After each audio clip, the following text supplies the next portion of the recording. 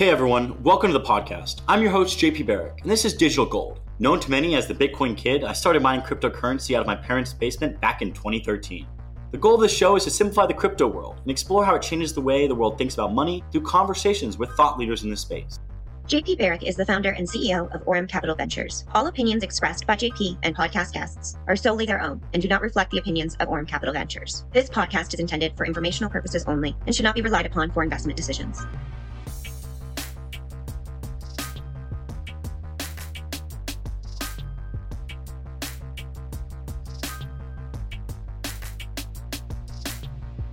Today I'm joined by Dan Hannum. Dan is the founder of Hannum Capital Management, a capital management company focused on digital and blockchain-based assets exclusively in the blockchain technology sector. Dan is also the CEO of ZenLedger and has been fascinated by the custody side of crypto since the beginning of his participation in the space. Before starting Hannum Capital Management, he was a buy-side analyst and portfolio manager at TD Ameritrade and an analyst with Blockchain Capital. Dan has been in the crypto space since the early days and is truly passionate about the future of the industry and helping his clients navigate the world of Bitcoin. Dan, welcome to the podcast. How are you doing today? I'm good, man. Excited to chat some crypto with you and appreciate you having me on. Of course. So my first question I want to jump into is how were you introduced to the world of finance, and then how did you end up transitioning, or why did you end up transitioning to crypto? Yeah, I'll try to make this as short as possible. I guess medium-sized story is I originally went to school for criminology. I was a young 17, 18-year-old kid who, just wanted to go to school and didn't really know what they wanted to do in life. Went to school originally for criminology, and then my sister was actually up in New York in venture capital and is about 3 years ahead of me. So she was just getting out of college when I was just getting into school. It opened my eyes to what the market looks like for someone with a criminology degree versus what it looks like with someone with a finance degree. And I was always good at math and numbers and really enjoyed investing. At the time, had a couple dollars here and there, nothing major. But so that kind of really sparked my interest. And then I went up to New York and visited with my sister for about a week or so. And she set up, still very thankful for what she's done for me, but she set up about a week full of interviews with traditional banks, startups, fintech startups in the New York City area, and was fortunate enough to be able to get a position with Goldman Sachs in their internship program. And that's what kind of switched up the entire college experience. Came back to school, ended up changing my major, ended up going up to New York for the summer and working for Goldman. It was a really great experience. Got into the nitty gritty of what it takes to be in traditional finance. One thing I didn't realize at the time was, you needed a sponsorship to go through your Series 7 and Series 63 and Series 65. So I was studying on my own, thinking I could just go online and take a test. But it was really amazing to have someone that was willing to sponsor me, really amazing to be in a culture like that. And that's how I originally got my start within the traditional finance realm. Was lucky enough and I guess fortunate enough to do pretty well in that initial role and was offered a position outside of school. Came back to school, ended up finishing up my MBA at the University of South Carolina, and then went back up to New York and jumped full-time into finance at Goldman. And then I went from Goldman to Morgan Stanley. And then when I was at Morgan Stanley, I had a lot of people around me that were really interested and fascinated with crypto. I was, really interested, but more from a passive investment perspective. It wasn't something that I thought that I could jump into full time. And this was back in early 2015. So, completely different market than we have now. I met with a few people, and some of the people that I met with were the Stevens brothers and Brock Pierce at Blockchain Capital. They were looking for an analyst to come on and just do all the nitty gritty grunt work. And I was just looking for an opportunity to be able to pursue my passion full time, and was willing to drop everything in New York and move out to the West Coast. And that's kind of how the transition from traditional finance into crypto went. So I know I said I'd keep it short, but I guess that's the medium version. No, thanks for sharing that. So when you were with Brock Pierce and you were working and you said you moved over to the West Coast, what exactly were you working on as an analyst in the space, in the crypto space, getting dropped into it? Yeah, pretty much everything. They were just getting the fund off the ground. I had made probably 15, 20 investments at that time. And this was, once again, back in late 15, early 2016. So market was completely different. We were still trying to figure out what everything was going on. One of the original projects that I was originally working on with Brock and J.R. Willits was Mastercoin, which is one of the first ICOs even before Ethereum.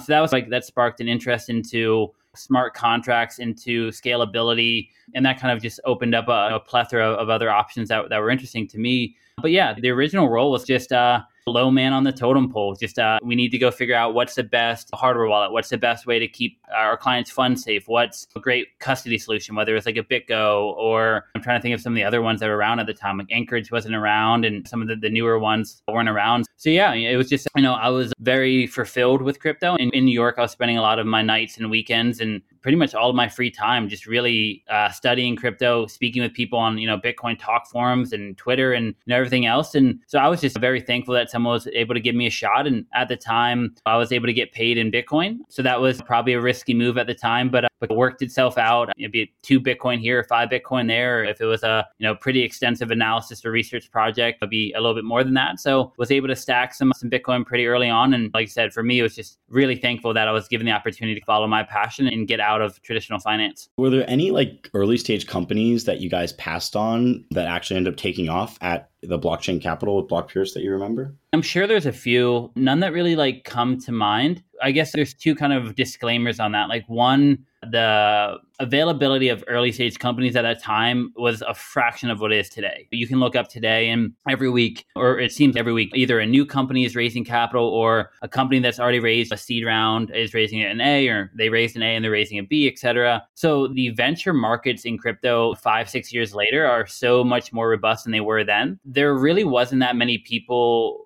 wanting to get into crypto full time. And at the same time, the ideas that were coming up weren't very sustainable from a venture perspective. And I think that's something that a lot of people really don't understand with venture capital, is that having a small to medium sized business that's profitable sounds really good on paper, but sometimes that just doesn't fit within your model. And for us now, speaking for Hanum Capital, and then even at my time at Blockchain Capital, having those companies that would 5x, 10x, 20x, where the ways that you're able to keep your fund going and keep moving forward. So yeah, the market was just completely different. I'm sure there's a couple companies that we passed on that either raised capital, or an interesting thing to think of is some of those companies or some of those ideas that may have been passed on have come back around 3, 4, 5, 6 years later. And now they're companies that have good product market fit, or just the timing. And I guess a very easy example of that is like the Chewy.com and Pets example. Or if you look, Pets.com and Chewy, where you look at Pets.com came out in the early 2000s. This was before people were using cell phones and they weren't really comfortable ordering things online. And now you look at Chewy, which is exactly the exact same business model, sell dog food and dog treats and dog toys online.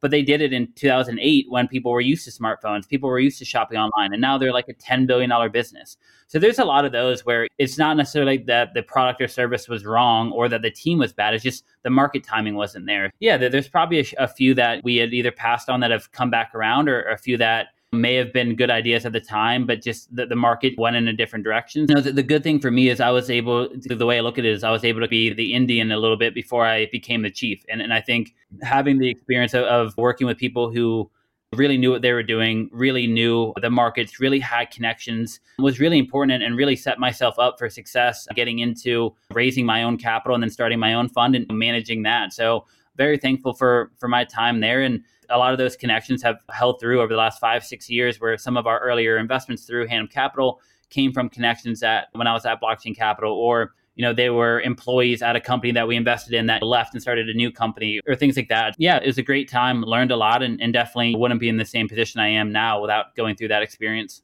So Dan, you mentioned when you went from the Indian to the chief. I love that analogy. Can you explain or talk a little bit farther on when that realization came up that you wanted to make your own firm, your own VC company, and kind of what made you do it, and how did you feel, during that process?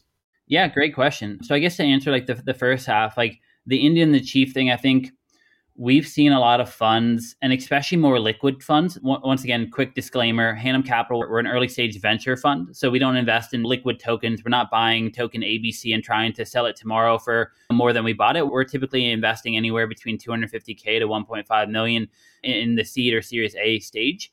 So just a quick disclaimer on that. But we've seen a lot of those liquid traded funds where someone comes in, they write a decent amount of content, they get a pretty big following on Twitter or within the crypto community. They raise capital from outside investors, but they don't really have a solid track record, and they haven't gone through the ups and downs of the market. So when you're investing in assets, when everything is going up, it's somewhat easier to make money. But the real skill is being able to navigate the waters when it's a little bit murkier. So unfortunately, we've seen some high profile funds in our space over the last 2-3 years that have came out of nowhere, raised a bunch of money, the darlings of the crypto markets for a little bit, and just as quickly lost all their capital and went right out of business. And I think a lot of that happened from there's a difference between managing your own capital and the risk reward element to that, and then managing other people's capital. And I think that was one of the amazing elements that I learned, not only at Blockchain Capital, but in traditional finances. Being responsible and being a fiduciary to other people's capital is way different than just investing your own capital. So I guess that's like the way that I look at like the chief and Indian perspective is I really wanted to learn the nitty gritty. I wanted to see the good and the bad. And there's definitely, whether it was at Goldman or Morgan Stanley or Blockchain Capital, there's things that every company has its fault or communication issues or whatever. So it was really important for me to have that experience to see what a really well-run company looks like, what a company that's really successful looks like, but still has some issues. And then just timing. Brock was getting into a new phase within his life of getting more full-time involved with EOS and Block One, and was getting less and less involved with the fund. And I got an opportunity to sit on a board for a token called GEAR, or a Green Energy and Renewables token. We had Stan Barty, Jim Rogers, Larry King, some other high-profile individuals on board, and I was the ICO advisor for that project. So that was a really fascinating look into how to raise quote-unquote non-dilutive capital at the time, how to manage an ICO. And through that experience, I was able to get some of these really wealthy individuals participating in this ICO. And we were able to get them in at, I don't remember the exact numbers, like 0.6 of a cent, like something like tiny. And then through the crypto markets of 2017, that token went on to be like 14, 15, 16 bucks in like 2 weeks. And they all put in $1 million here, $2 million here, $5 million here. And maybe to the listeners, that sounds like a lot of money. But to someone like those guys, that's a drop in the bucket. To wrap up the story a little bit, they were able to make $5, $10, $20 million in like 2 weeks. And one thing that rich people like is getting richer. So they were like, how do we get involved in crypto? And that was where the turning point where I felt comfortable with the experience that I had. I felt comfortable with my connections. I felt comfortable with all the things I was able to look at that kind of venturing out on my own kind of made a lot of sense. And then I was lucky and fortunate enough to have 4 LPs that really believed in what we were doing, our thesis, our value prop, how we were getting into crypto. And then for me, I was able to be early enough into crypto that I was able to make a little bit of money for myself. So I put up, out of the 25 million that we raised for our first fund, I put up $1 million of that of my own money. And I think that really made people feel a little bit more comfortable knowing that for them, it's a drop in the bucket. For me, it's my entire net worth. So if this thing doesn't work out, I'm not going to be in good shape. So I think that skin in the game made them feel a little bit comfortable. The fact that I had already made them a considerable amount of capital in a short amount of time, I think gave them the insight that I knew what I was doing. And that's how Hanum Capital got started. We were able to raise 25 million back in early 2017. And then I've been able to scale up the operations of our company and our investments since then.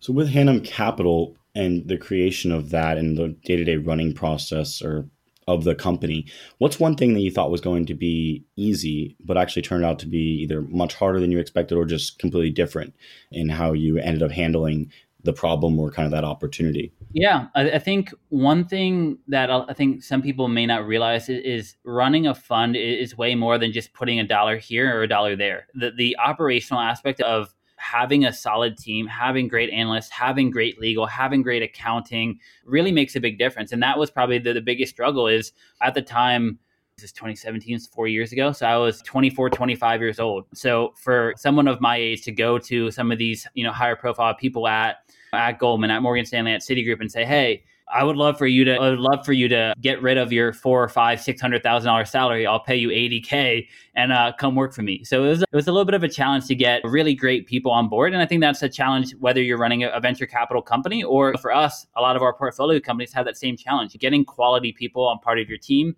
And not only quality people from an intelligence perspective, but just like quality individuals, like people that you want to work with and people that you're excited to wake up in the morning. And that's not to make it sound like it's all sunshines and rainbows. There's always some day-to-day arguments or some disagreements or whatever, but just really building a team was an interesting perspective because I wasn't the one hiring anyone at Goldman or Morgan Stanley or Blockchain Capital or any of my other stops. Hiring, firing, promoting, trying to figure out the company organization was really new to me. And it's been a great experience learning a lot about that. But yeah, to answer your question, I think that was probably the most challenging thing was to get some high profile people that had very solid careers and very solid jobs to be willing to throw that away and take a chance on a younger kid. And I think one of the ways that I was able to make that happen is we gave equity in the company and carry in the fund to a lot of our early employees. Financially incentivizing them long term was more important to me than, hey, we'll give you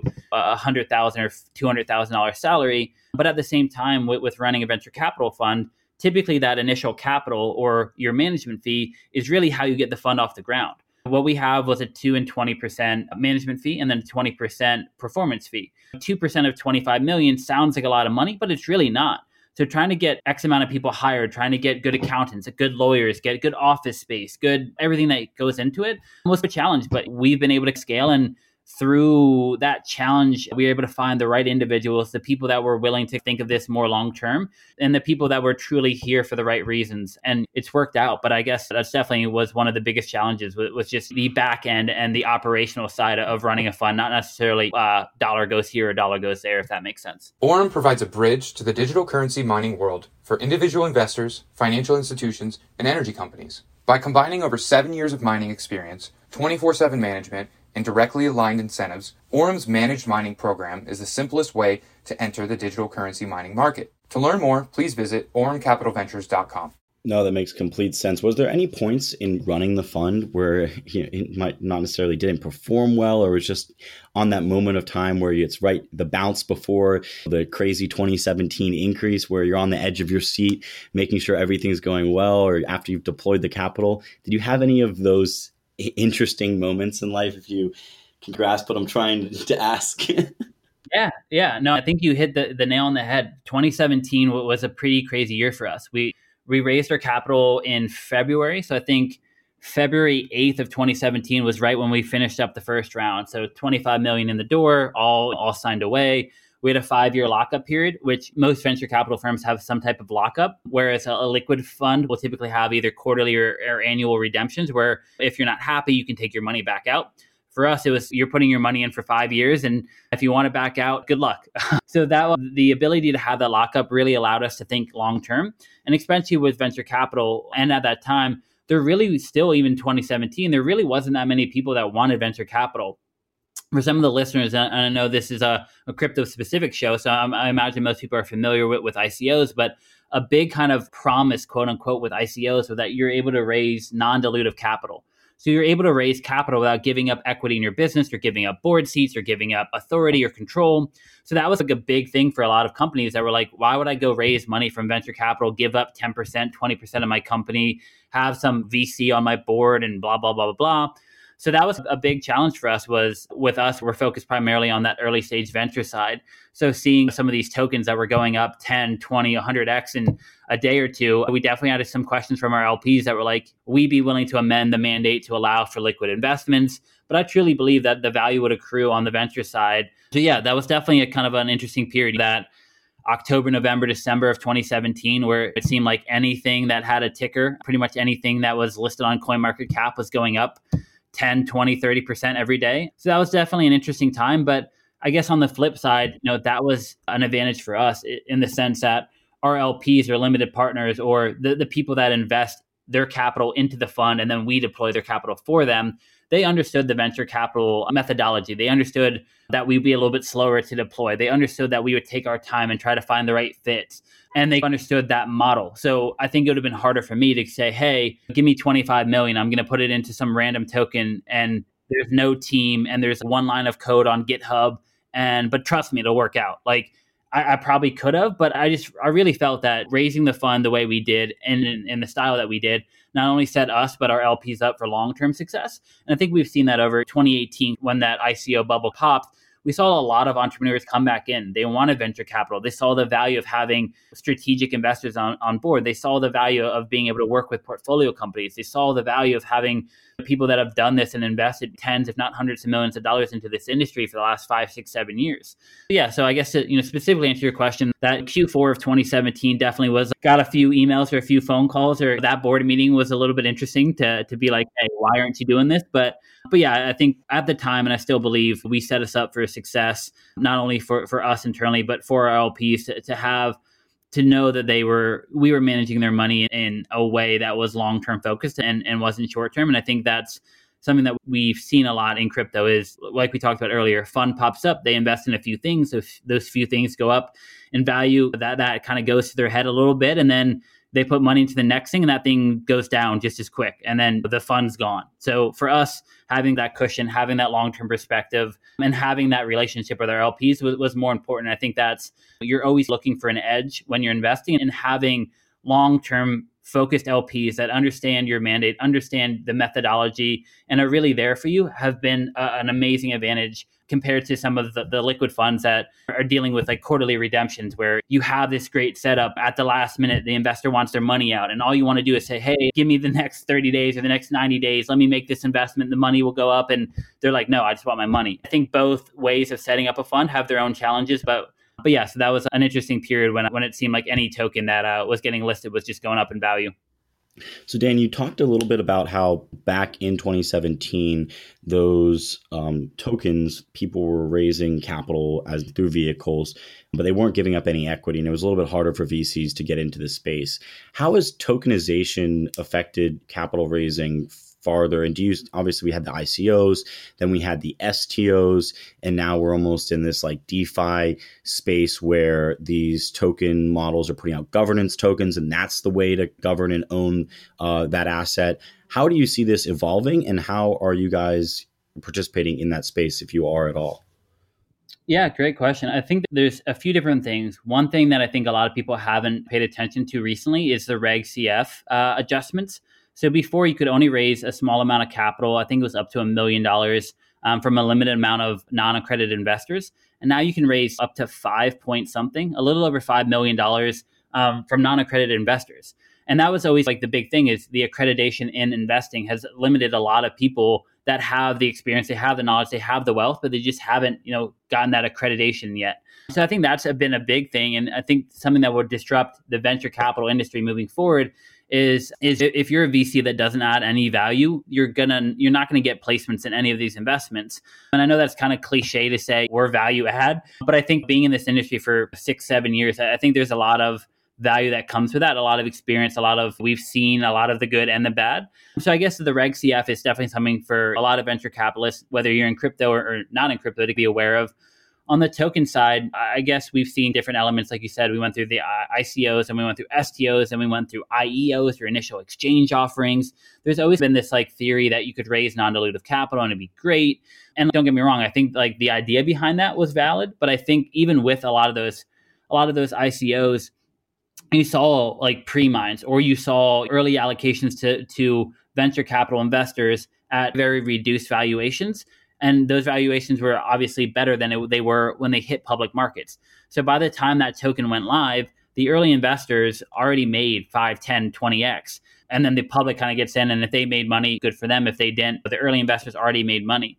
So I think we've still had that not insider trading, but the venture capitalists, especially in this industry, have had the value and the ability to get in early on a lot of things. And you brought up DeFi, and I think that still holds true. Like when you look at some of the most valuable tokens, Compound has raised venture capital money. Uniswap has raised venture capital money. They've since tried to go into the decentralization route of providing a token, providing a governance token, providing pass-through ability for revenues. But most of the most successful DeFi protocols have raised venture capital money. So I still think there's something to be said for that fact. But I agree with you. I think we'll see a trend of the exit to community style, where you'll have more community engagement. And then you start seeing companies like a Sushi Swap, which is like a Uniswap competitor that kind of popped out of nowhere, had a few lines of code one night and They were able to take hundreds of millions of dollars in liquidity almost overnight. That was during the craze of yield farming. I think that the market was pretty frothy at the moment. But yeah, so I guess to answer your question, we've definitely seen new ways to invest in these markets. But I think one thing that you'll notice, whether it's DeFi or IEOs or ICOs or STOs or whatever acronym we come up with next, I think you'll still see that venture capitalists are behind a lot of these projects. And I think there's a reason to that as well. For those venture-backed deals that you were talking about and referring to earlier, and that to be a venture-backed company, it requires a certain set of things. Assuming that those venture-backed companies are meeting that set of criteria, what's the most important piece of the criteria for being a venture-backed company that you guys focus on, or that matters the most to you when evaluating a potential deal? Yeah, I think there's like a checklist. And I think we covered one earlier, just like the timing and kind of using that like Chewy or Pets.com example. There's a lot of companies that have a great idea, have a great concept, have a great product, have a great service, but the market's just not ready for it. And we've seen that in crypto a ton of time. The timing is a big one. The team is a big one. And I think that's one of the reasons why venture capital will stay around is the entrepreneurs that are coming around for a second time, or we're seeing, especially in the last 2-3 years, a lot of really successful entrepreneurs from other industries, whether they're in fintech or healthcare or sports and gaming or media, they're starting to get into crypto. So having someone who's raised capital before, having someone who's built a team before, having someone who's been able to recruit top talent to their team or organization is a big thing. Product market fit, timing, the team, the valuation is a big one. We've seen, and especially in early 2018, we passed on a lot of companies just because of the frothiness from the ICO market, where they would look up and see token ABC raised $100 million. So they'd come in and be pre-product, pre-revenue and be like, we're raising a $10 million seed round at a $100 million valuation. It's like, in what world does that make sense? Like, you have no ability to raise that. And if you're able to, I wish you the best of luck, but that doesn't make sense to us. So valuation is a big one. And we've passed on deals where the valuation is just, it's too frothy for what the company can hold. And you always have that tug of war where the entrepreneur, the operator wants to get the most amount of capital for the least amount of equity to give up. And the venture capitalists sometimes will be the opposite. They're trying to get the most amount, but the best investments, the best teams, and the best VCs try to find that middle ground where a venture capital investment company gets to get a good allocation in a good team at a good valuation, and is willing to not try to take the maximum amount to either bring in another strategic investor or to just, we've seen times where we'll ask a company to decrease the valuation a little bit, but increase the option pool for their employees so that they can go out and attract new people. So there's a lot of different ways to look at an investment, but I think those are some of the biggest ones. Just timing, product market fit, the team, the valuation are the 4 big buckets. And then there's a lot of kind of other checkpoints that you look off of. Is it a single founder? Are they co-founders? Are the co-founders, are they aligned in the mission? Is one looking for a quick exit or quick acquisition where the other one's looking to sustainably scale a company long term? Is the company able to hit, we talked about this early on, is the company able to hit venture capital like returns? And if we invest $1 million in the company and we make 1.1 million back 5 years from now, like that's not very successful for us. And that doesn't really fit within our fund. But for an average investor, I'm up 10%. But that just doesn't really work for us. So there's a lot of kind of intricate decisions that go into making that final investment. But there's definitely like a checklist that we go through of looking through the team, looking through the product, speaking to partners. A lot of times, even if they're pre-product or pre-revenue, they'll typically have a partnership that's in place, or we've had this MOA in place with company XYZ that's going to purchase our product or purchase our service. So meeting with employees, meeting with partners, meeting with other investors, whether they're previous investors or co-investors or potential co-investors, are really big. So there's, as we mentioned earlier, there's a lot that goes behind running a venture capital firm than just we have $1 and we put $1 here. But those are some of the high profile things that we look at. And then there's a lot of things in the mix between the moment that our analyst first meets with the team, before I meet with the team. And then for us, we have an investment committee where we meet as a team to finalize investment before it goes out. So even though my name's on the door and my name's on the firm, I'm the sole GP. So I get to ultimately make the decision, but I still rely on my team heavily for their feedback, for their insight, and for their experience and their knowledge. So there's definitely a lot of different factors and a lot of variables that go into play to finding the right fit, finding the right team, and really just believing in that team. And especially with where we invest at the seed and Series A round, a lot of the times you're betting very heavily on that team. It's not, we can look at the company, they're doing 10 million in revenue, and if we invest 5 million, they can get scaled to 50. There's times you can do that with a Series B through Series F or whatever. But typically on the earlier stage, some of our companies, pre-product, pre-revenue, they've never sold anything. They still need to go hire new people. They need to do all these things. And that's really where that value add comes from. We can really set them up for success and really eliminate a lot of that headache, a lot of the time, and take care of a lot of that back-end stuff for them so they can focus primarily on the product or on the service. So I know that's a lot to throw out there all at once. But yeah, there's definitely an interesting checklist to go through. And I think each firm kind of has their own perspectives on how to invest as well. So I don't think it's like a uniform standard at all. Dan, no, I appreciate you touching on all of those. I think there are key points for everyone who's looking to raise capital. They understand what makes a VC-backed business, what makes it an appetite for a VC. When it comes to the team, you mentioned a couple of times new players coming onto this space, coming into blockchain in 2020, seeing the opportunity of maybe using the token models to incentivize communities and really just innovate with the overall technology we have here. My question for you is most of those guys, as you mentioned, have already had one successful either exit or a company, and they have the experience in building the team. And as you mentioned, that's one of the most important things. But for you, it seems like you started at Goldman and then you went to the Blockchain Capital. Where did you get that hunger and that work ethic needed to be able to be at that level where you were able to get those early wins to then set yourself up in your career where you are today? Yeah, great question. I think even going back to Goldman, as we talked about through my educational experience, I originally went to a very small school in Pennsylvania called Indiana University of Pennsylvania, or IUP. It's a I school think in my like cousin went there. That's like a very big party school, I've heard. Maybe it's something different. I had some fun. You're definitely thinking of the right one. It's like literally the IUP stands for I usually party, or like that's what they told us. But anyway, so I went to a really small school. For the listeners that are listening, not to toot my own horn or anything, but I just worked with Forbes last week to do like a profile on some of the nitty gritty of like my life. And I've had, my share of ups and downs, and got into a lot of trouble when I was in high school. And that kind of eliminated a lot of the options that were available to me to go to school. And I think IUP was willing to take a chance on me because I was from out of state and was paying like 5 times more than someone from in-state. So I think they're like, all right, we'll give this knucklehead a shot. And if he doesn't work out, we made quick dollars. So anyway, so I guess the hunger came from the fact that I went to a really small school. Like you said, my sister was very instrumental in getting me a foot in the door at some of these institutions. There is no reason why I should have ever gotten an internship, should have even gotten an interview, let alone. But that was the hunger where it came from. Like during my internship, I was the only person in my internship class that wasn't at Wharton, that wasn't at Goldman, that wasn't at Harvard, that wasn't at Yale, that wasn't at one of these Ivy League schools. And I think that was humbling, but also at the same time super exciting.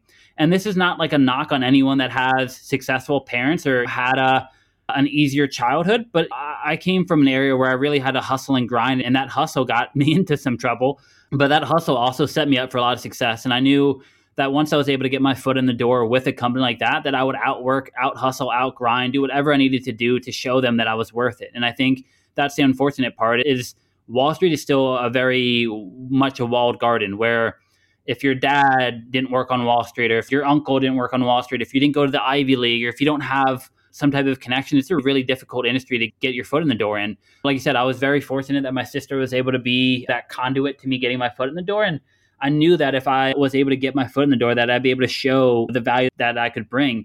And I think that hustle, that grind, that tenacity has carried me through everything, whether it was in traditional finance, whether that was early on in crypto, whether that was through Hanum Capital, or even now my day-to-day role with Zenledger. That hustle, that grind, that tenacity, doing things the right way, being very careful about the relationships that I craft, and really caring about those relationships, making sure that I don't burn bridges. Just a lot of stuff that sounds very intuitive, but is hard to do. Really came from feeling that I was lucky to be in a position that I was in. And I knew that a lot of people would do a lot to get in that position, and I wasn't going to squander it, and I wasn't going to let it go to waste. And, as I said, once I knew that I was able to get my foot in the door, I was the one that was getting into the office 3 hours before it opened. I was the one that was leaving at midnight. Probably not the most healthiest thing for my mental health or sleep schedule, but I was hungry and I was willing, and I was so thankful and grateful that someone was able to give me a chance.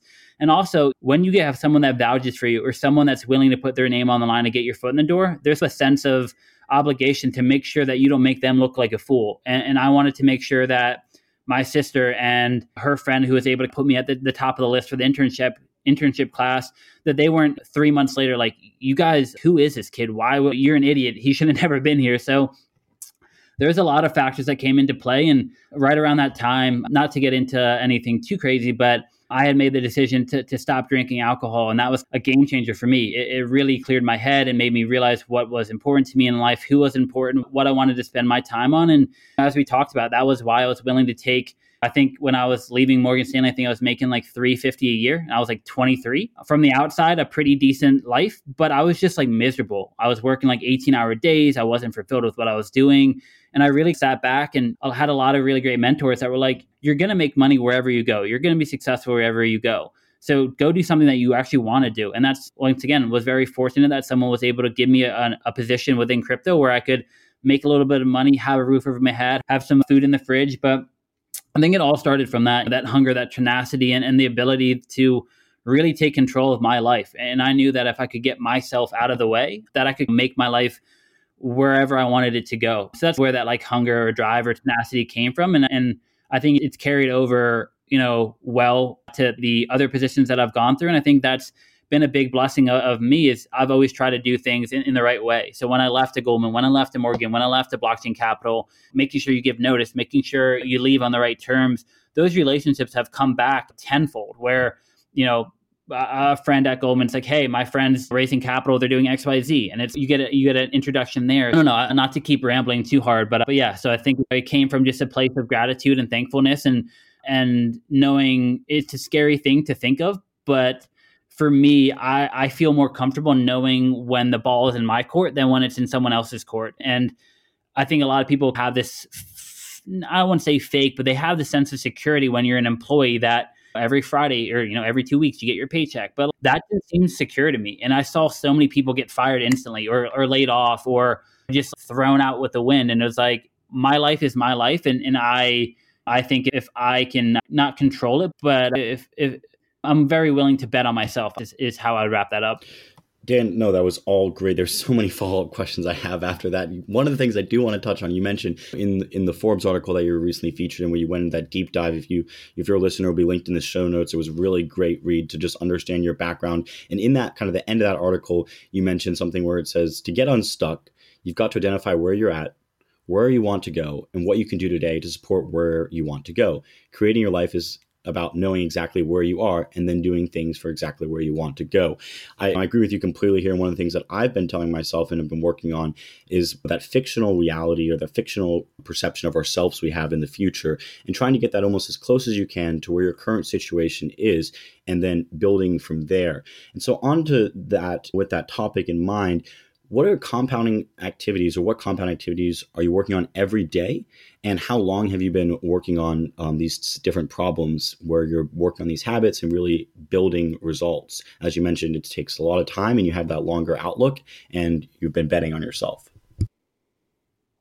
Yeah, great question. I think something we touched on briefly was the sobriety aspect. And I think the longer you go sober, the easier it tends to get. But it's still somewhat like a daily battle, daily struggle. And especially when you start seeing success, it's really easy to get back in kind of those old habits or those old ways.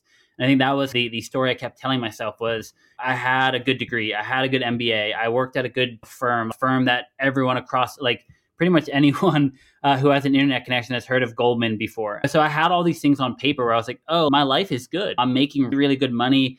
All these like kind of things that like when from the outside looking in, you're like, oh, like you must live a great life. Internally, I was drinking a lot, living in New York City. Unfortunately, there's not too many activities that you can do outside of going to, this is all pre-COVID, going to bars, going to nightclubs, going to restaurants. One of my first positions was in our client success department. Literally, I think I got paid like $80,000 a year just to take people golfing and take them to restaurants and take them to dinner. And it was like, the best job you could ever imagine coming out of school. You're like, wait, you're going to pay me to go do this stuff?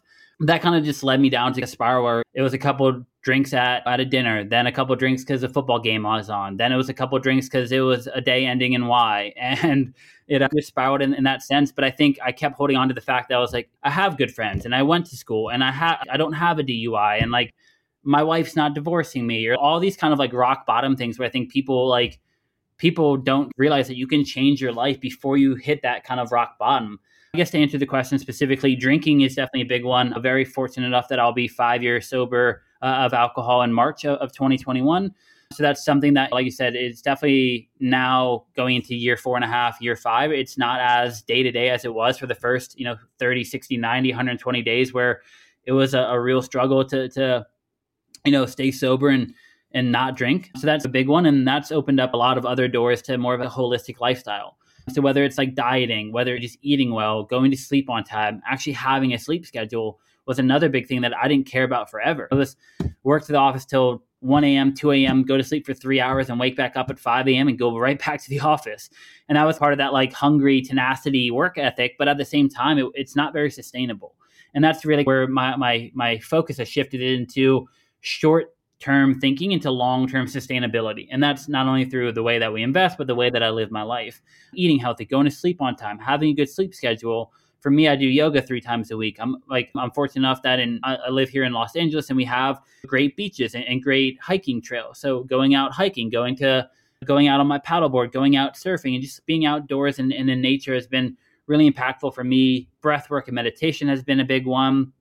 Physical activity. I'm a former athlete, more of a washed-up has-been than an athlete at this point. Some part of my head likes to think that I still have a step here or there, whether it's getting out and running or just going to the gym, or even now like having some dumbbells laying around the house, or throwing up YouTube and watching like a yoga class or a Tai Chi class or a home workout class where you don't even need weights. You can just do a lot of like body work and core work and push-ups and pull-ups and sit-ups and a lot of boring stuff, but like stuff that like really makes you strong really quick. Yeah, I guess that's the way that my mindset has shifted into what can I do today that puts me in a great position tomorrow. And I think the tail end of that quote that you brought up earlier kind of highlights that as well. Is I forget the exact wording I put, but be impatient with your actions, be patient with your results, or something like that. And I think that's really true. Is you can only control today, and you can only control this hour, and you can only control this moment.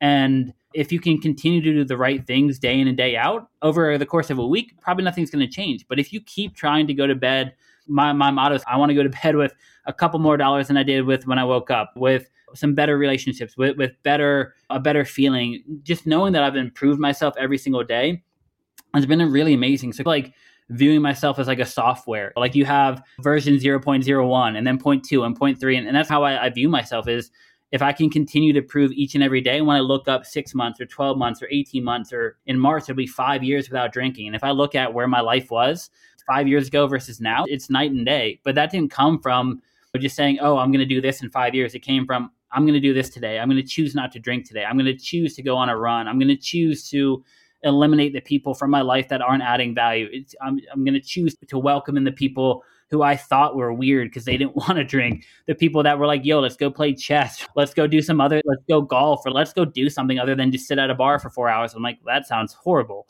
So it's, I guess the way I look at it is, if you can make those long-term decisions, but be very short-term in the way that you do that, just continue to improve each and every day, you'll look back over the course of a year, or over the course of 2 years, and I think your life will be night and day. But I think that's something that sobriety really taught me is, and I know this may be a little controversial because some parts of Alcohol Anonymous or other groups are very religious focused, but I truly believe in my heart that it's a decision that I make every day. And I believe that if I wanted to go to the grocery store right now and buy a 12-pack of beer, I could. And if I wanted to come home and drink them all, I could. So for me, I truly believe that I'm making that choice not to drink. And I'm making that choice to surround myself with people that, are welcoming to that moment. And that doesn't mean that, everyone in my life doesn't drink. It just means that like the people that would drink 18 beers because it was a Sunday and we're watching the Redskins game, or the football team game, or whatever they're called now. It was just a different topic. I guess that's the way I view it. And I think a lot of people got some value out of the end of that article, because I think people look up, and that like Bill Gates quote of, you underestimate what you can do in whatever a year and you overestimate what you can do in 10 years. It's true. And you just need to break it down, take it day by day. And that's the key. But the last thing that I would say is just you are on this earth to live your own life. And if you're okay with living, the life that you're living, then good for you. I wasn't okay living in kind of mediocrity, and I wasn't okay with knowing that I could do more and knowing that I could be a better person and knowing that I could have better relationships and knowing that there's just so much more out there for me to enjoy and experience and do in life. And like I said, I knew once I could get my own self out of the way that I could be able to go experience those things and have those memories, have those relationships, and have that time. So I guess that's kind of like the way I look at kind of those like sustainable habits, is pick some that add value to your life, but stay true to them and make sure that you continue them even when you start feeling a little bit better. And I think that was always a challenge for me, is you wake up on a Sunday morning after going out all night on a Saturday, and I'm sure we're not the only ones that have probably said, I'm never drinking again. And then Monday, Tuesday rolls around, you haven't drank for a few days, maybe worked out once or twice, you've gone to work, you've hung out with some people, and you're like, oh, like I feel better. And then those decisions don't become as prudent. Yeah, not to ramble too much. I think just making sure that you're focusing on what's important to you, living the life that you want to live is number one. But I think there's a lot of people out there that have that inkling for more, and they're willing to not, or I don't know if willing is the right word. They're not as hungry to go chase whatever that is. And I think I'd rather go on my deathbed and be like, I wish I didn't do that than I wish I would have. And that may be right, that may be wrong, but I'm very thankful for all the good and the bad in my life, because it's put me to the point where I am today. And I know a lot of people, whether it was high school or whether it's college, especially from my area, right in the Northern Virginia, DC area, where you're supposed to do everything the right way. You're supposed to go to school, you become a doctor, you become a lawyer, and you're supposed to have this amazing life on paper. But a lot of those people that I know are like miserable. They have a mortgage that they can't pay for. They have 5 kids they can't like really spend time with. And it's just, I was willing, once again, whether it's life or business or whatever, to go bet on myself. And it's worked out pretty well. Wow. Thanks, Dan. That was a lot. I appreciate it. I think one of my favorite quotes was, you said, you're on this earth to live your own life. And that life, everyone has their own idea of what that taste looks like for them and has their own goals and things they're working on. So that was amazing. One of the questions I had after you mentioned that was your accountability network. And I know it's super important when you're working on changing, challenging yourself, changing some of these maybe core ways you're looking at your life and trying to build these compounding daily habits. How has your accountability group changed, I guess, over the years since 5 years ago to where you are now? And how have those people supported you, or that network of people supported you over the years? Yeah, great question. I think there's 2 things in there. The one thing that my mentor taught me a long time ago was, when you're looking to elevate your life, having 3 buckets of people around you is really important. You want one bucket where you're a little bit farther ahead. You want one bucket where you're pretty much neck, and you want one bucket where you're really behind. The bucket where you're a little bit ahead allows you to know that you're doing pretty well, and that it's not necessarily like a comparison, but you can peg where you are versus where someone else is at. Having that head-to-head person is what kind of drives you day in and day out, whether that's a friend, a relative, whether that's in a business. You'll typically have some competitors that are doing the same exact thing as you, and knowing that you're competing and thriving is going to benefit you both. And then having someone that's way ahead of you. And that's where I've been really lucky, is I've been able to get really great mentors that have been there and done that. And they're willing to go lend their time back to me and say, hey, I've been in your shoes and I've been there and I've done that. And I wish I could say that I've listened to every single advice, but there's a lot of things that I've had to screw up on my own to figure out. But those are the 3 buckets that I really look at. And I think if you can find those people around you, whether they're students or colleagues or other professionals, it's really important just to have someone you're a little bit ahead of, someone you're competing with, and someone that's really ahead of you. Really helps you put stuff in perspective and really allows you to continue to move forward. And then on the other end, to answer more specifically the question, it's been a whirlwind. A lot of the people that I was around 5, 6, 7 years ago, I don't talk to at all now. And that may sound like super depressing or like super like, oh, well, that kind of sucks. But for me, it was such a blessing. It's a cliche topic. You are who you surround yourself with, but it kind of is. And as much as I like to think that I've been like a leader my whole life, I've definitely been a follower. I've definitely been peer pressured into other things. Or if you're with 4 people, and those 4 people, all they want to do all day is drink, smoke, pop pills, do whatever, like, you're probably going to fall into that trend, because those are the people you're surrounding with. And those are the priorities that like your friend group and your tribe really care for. So it's definitely been like a 180. Like, the people that are in my life now, I guess on the new side, are people that enjoy bettering themselves. And that's not necessarily just physical or mental or whatever. It's like holistically, just being like a better person each day. And I think being a better person for me equals hitting those buckets. So like having a decent physical physique typically shows that you care about yourself and typically shows that you're willing to work pretty hard to get to that perspective. It's pretty hard to whatever, bench XYZ or keep a six pack or whatever. Like you have to make some sacrifices, whether it's your diet or your eating habits or just going to the gym.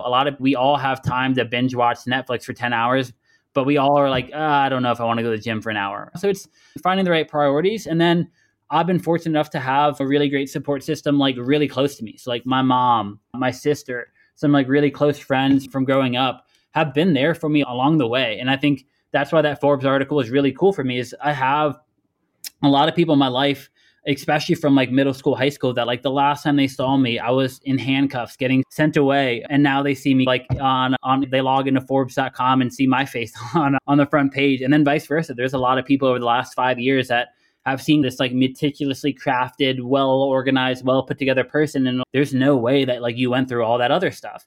But anyway, so I've been fortunate enough to have a really solid group of friends and family that have stuck with me through thick and thin, good times, bad times, and will continue to do that. And I'm a very loyal person. So those people are the ones that will get anything they need from me, whether it's my time, my money, my connections, my resources, whatever I can do, they know that I got them and they got me. And that's amazing. And then that outside friend group has definitely changed over the last 5-6 years. Like I'm no longer willing to be in positions that I don't want to be in. And that sounds really selfish, but once again, we talked about it. It's your life. And if you're not selfish with your own life, then no one else is going to care about it.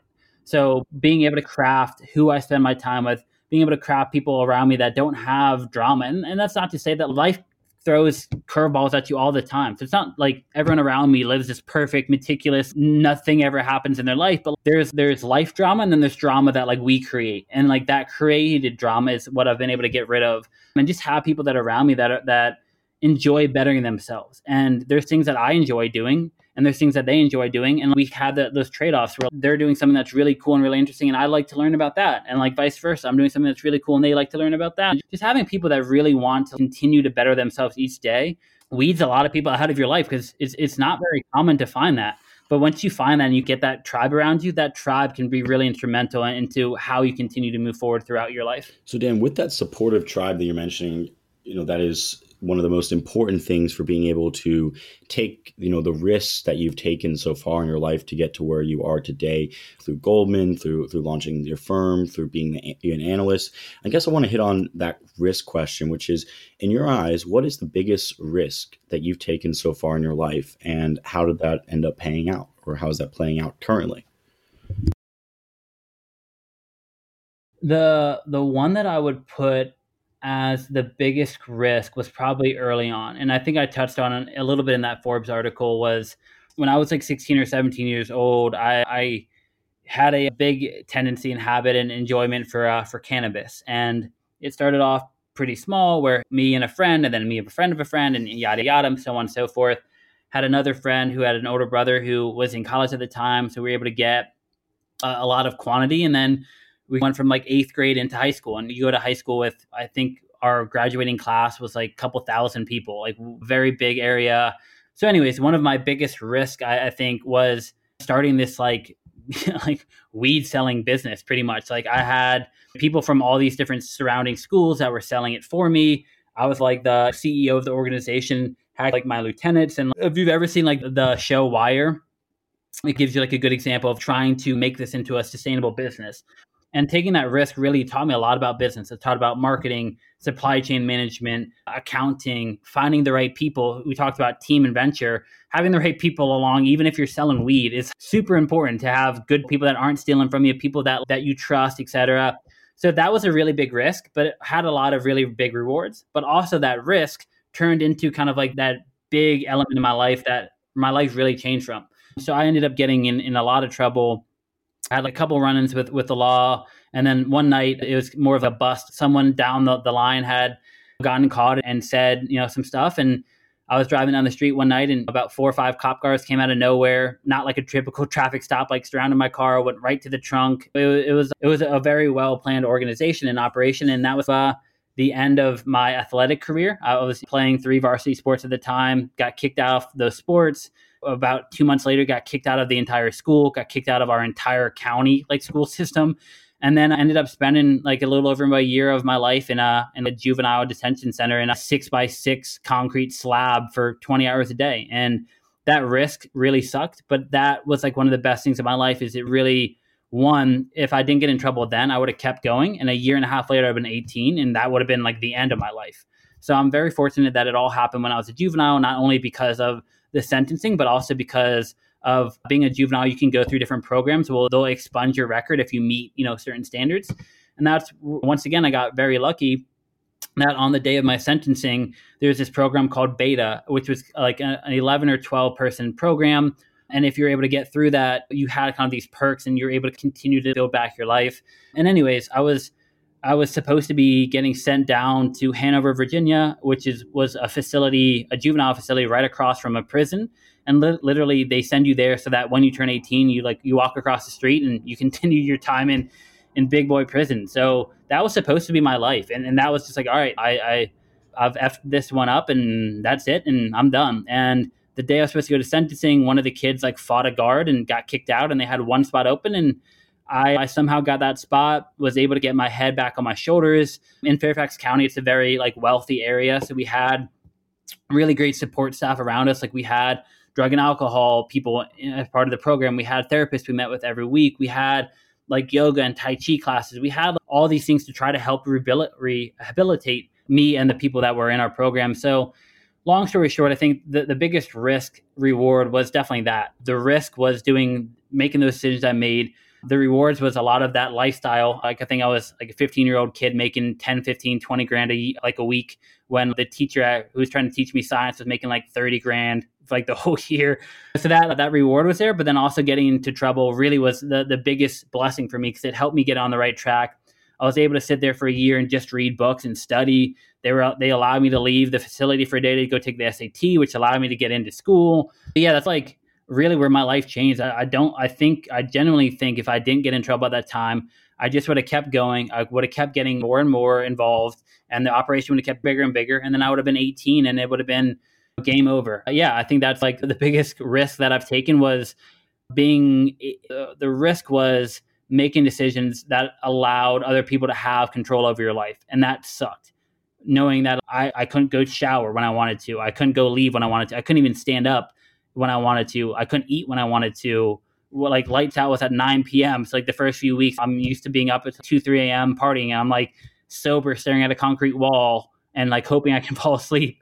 Yeah, it's a very crazy experience. One that I don't wish upon anyone, but one that really set my trajectory in life in a different path, and one that really made me very comfortable with me. And as we talked about, when you're in a 6x6 cell for 20 hours a day with no phone, no laptop, no nothing, you really get to know yourself pretty quick because there's nothing else to really do. And that's something that I am very grateful for, and something that I think a lot of people haven't had the experience, because sitting with yourself and sitting with those demons and those things that you don't like about yourself is not very comfortable. And a lot of people don't have to do that because they're not forced to. And being forced to really understand who I was as a person, what I wanted to do, where I wanted to be, who I wanted to be. I didn't even know who I was. I was just I was some kid trying to figure out his life. And so, yeah, that was the biggest risk reward and the best kind of underhanded blessing that has ever come around. And then I was fortunate to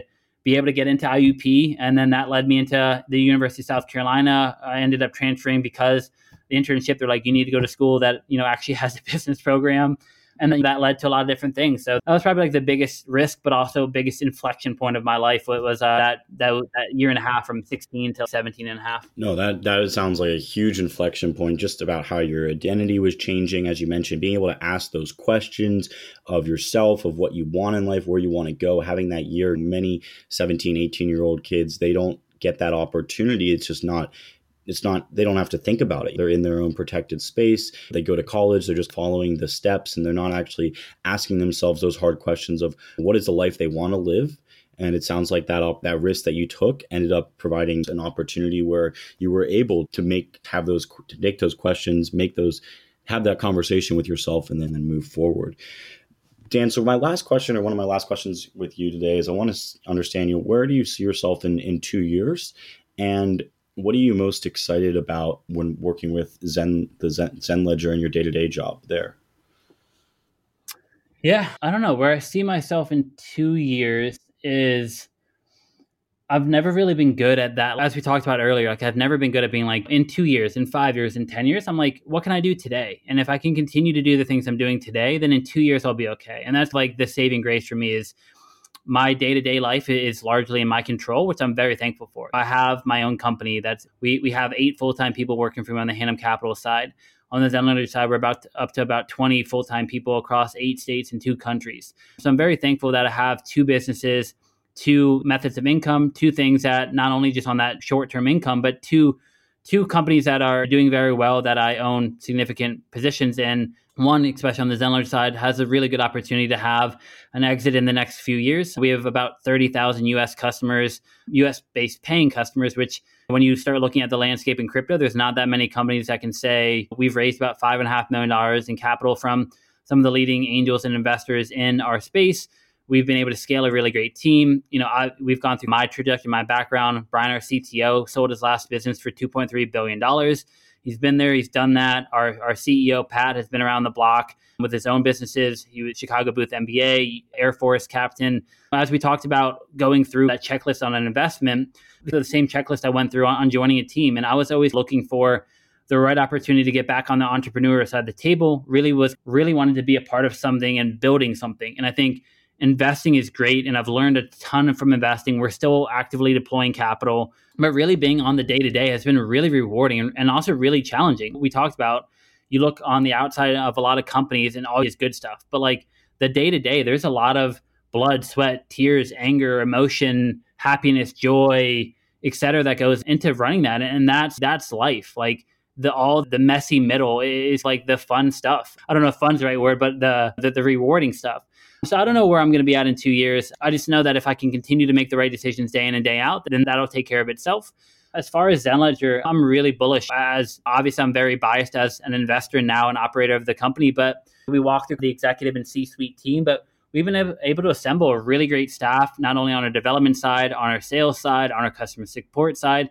As I mentioned, I'm definitely very biased as an investor now, an operator, but I truly believe we have not only the best customer service in crypto, but one of the best products in crypto, and one that actually is needed. And you can always get into the conversation on taxes. Should we pay taxes? Should we not? But that's a decision that I don't get to make. So all I can do is taxes are a thing. And if we can make them simple and easy for users, that's a win. And that's what really led me into Zenledger at the beginning was the first IRS notice around having to file crypto taxes came out in 2014.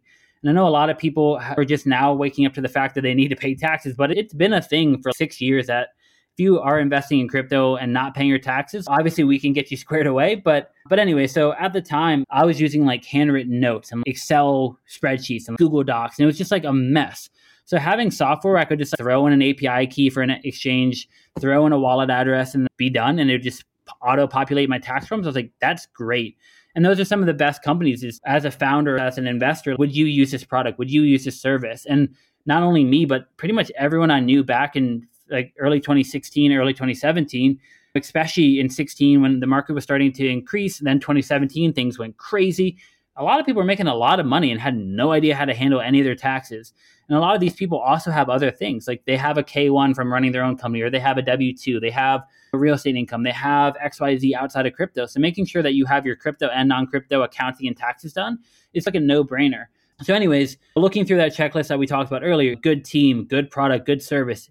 The beautiful part about our company is it's not optional. You have to do your taxes. Or I guess technically it's optional, but we would recommend you choose the option where you don't get thrown in jail for not paying them. So that's been nice. And then also the element about crypto is, as we talked about earlier, whether it's an ICO, an STO, an IEO, DeFi, NFTs, they all circle back to having a taxable element to them, tracking cost basis across 30 different blockchains, tracking cost basis across buying an NFT on OpenSea and then selling it on, or like even listing it on Decentraland. There's so much complexity that goes into really providing great accounting and great tax help.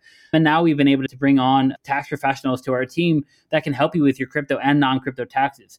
So we have a lot of people that they just don't want to have to handle it. They don't want to think about it. They just want someone to do it for them. And we can now do that for them as well. Incredibly bullish on our team, on our product, on the industry. There's a lot of things that we've seen. Like we were featured in the Wall Street Journal a few weeks ago for the IRS was moving the question of if you've ever invested in crypto from the Schedule 1, which is a form that not everyone gets, but some people do, to the top of the 1040, which is a form that every single American gets.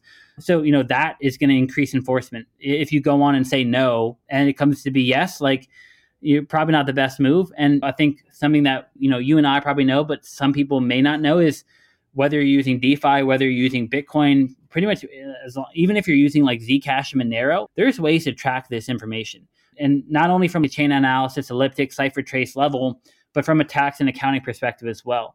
So there's no longer the days where you can not file, not like care about it, not really and get away with it. The IRS has come after some bigger name people. We've seen John McAfee, who was extradited from another country from back taxes just this year, not just from taxes, but other things. But the ability to get him out of other countries came from the United States Tax Authority.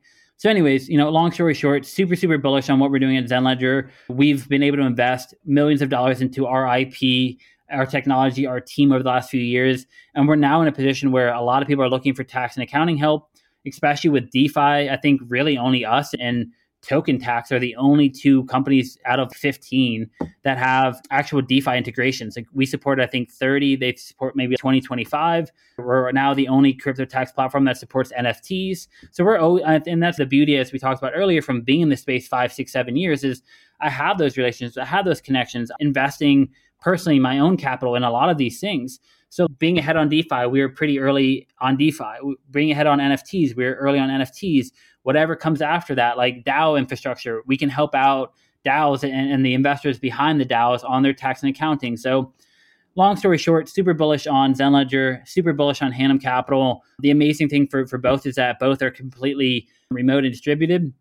I'm sure you're familiar with LA right now. If we had a storefront, we'd probably be shut down. So the ability to have both of my companies online, the ability to be able to not only hire, retain, but now give that security to all of our employees that we have capital in the bank, our runways 3, 4, 5 years, it has been really rewarding. And to know that roughly 30, 35 people are trusting in me to make the right decisions day in and day out for their own livelihood, it's been really amazing. And I don't have a wife, I don't have kids, but a lot of our employees do. And the fact that their families are now relying on me and Pat and Brian to make smart, articulate decisions on the future of our company, and those decisions affect them directly, is a really magical place to be in. So I don't take for granted the fact that I've been able to assemble 2 great teams, 2 great companies. And I'm really bullish on the investment style that we have at Hanum Capital, and then the team that we've assembled at ZenLedger. Like I said, just very grateful, very thankful of the positions that I'm in. And as long as I can continue to make right decisions and live life with integrity and keep moving forward, then I think we're going to be in a good position, whether it's me personally or ZenLedger or Hanum Capital. Dan, thanks for sharing all of that. I appreciate it. I appreciate you touching in not only on your personal life and getting vulnerable there, but then also touching on ZenLedger and giving some advice to these young founders that are looking to raise venture capital. Before we close up for the day, I wanted to go through some rapid fire questions real quick, and there'll be about 3 or 4 questions, and then we'll close it up and let you tell everyone where they can connect with you online. The first question I have is, what is your favorite Arizona iced tea? I'm a good old Arnold Palmer guy. It's the nice mix between some lemonade and iced tea just hits the spot. And I'm the one thing that I always get shit for. Sorry, I don't know if like language is cool, but the one thing I always get some stuff for is that I'm incredibly cheap with the things that I don't care about. I enjoy the car. Like I have a vehicle that I really like. Where I rest my head at night is something that I really enjoy. But drinking a 99-cent Arizona iced tea, like I love it. It tastes good. I spend $1. It's perfect. So yeah, I probably have to go with Arnold Palmer. He's a great guy. He's a legend, and he definitely knows how to make a good drink. And that was a great one there. Did he pass away this year, or was that him that passed away? I think, or was that someone else? Do you know? That was recently. Yeah, I think within the last 2-3 years. Okay, I just remember that happening on Twitter and the whole world crying about it. What is your best tip for making the world a better place? God, getting deep on me. I don't know. I think we talked about it earlier. I think if not to get corny, but like the Michael Jackson Man in the Mirror stuff, like it starts with you. And if you can make your life a better place, make the people around you's life better, then like it's that pay it forward method where, that stuff builds and that stuff is sustainable and that stuff really makes an impact. And I think starting with you,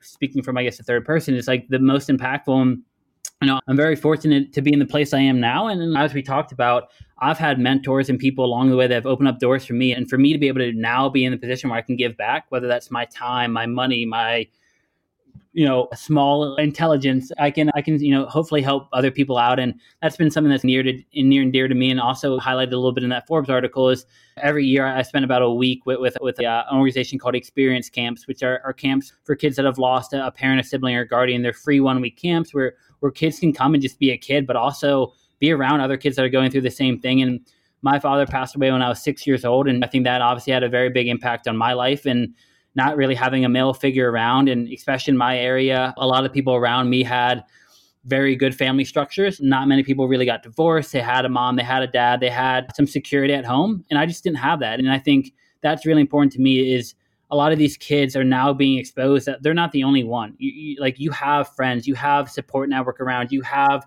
the counselors, you have this really amazing family that's going to be there for you. And then the other one is ARC, which is a organization here in LA, which is the Anti-Recidivism Coalition. And recidivism is basically just like the percentage or the rate of people that get incarcerated and go back.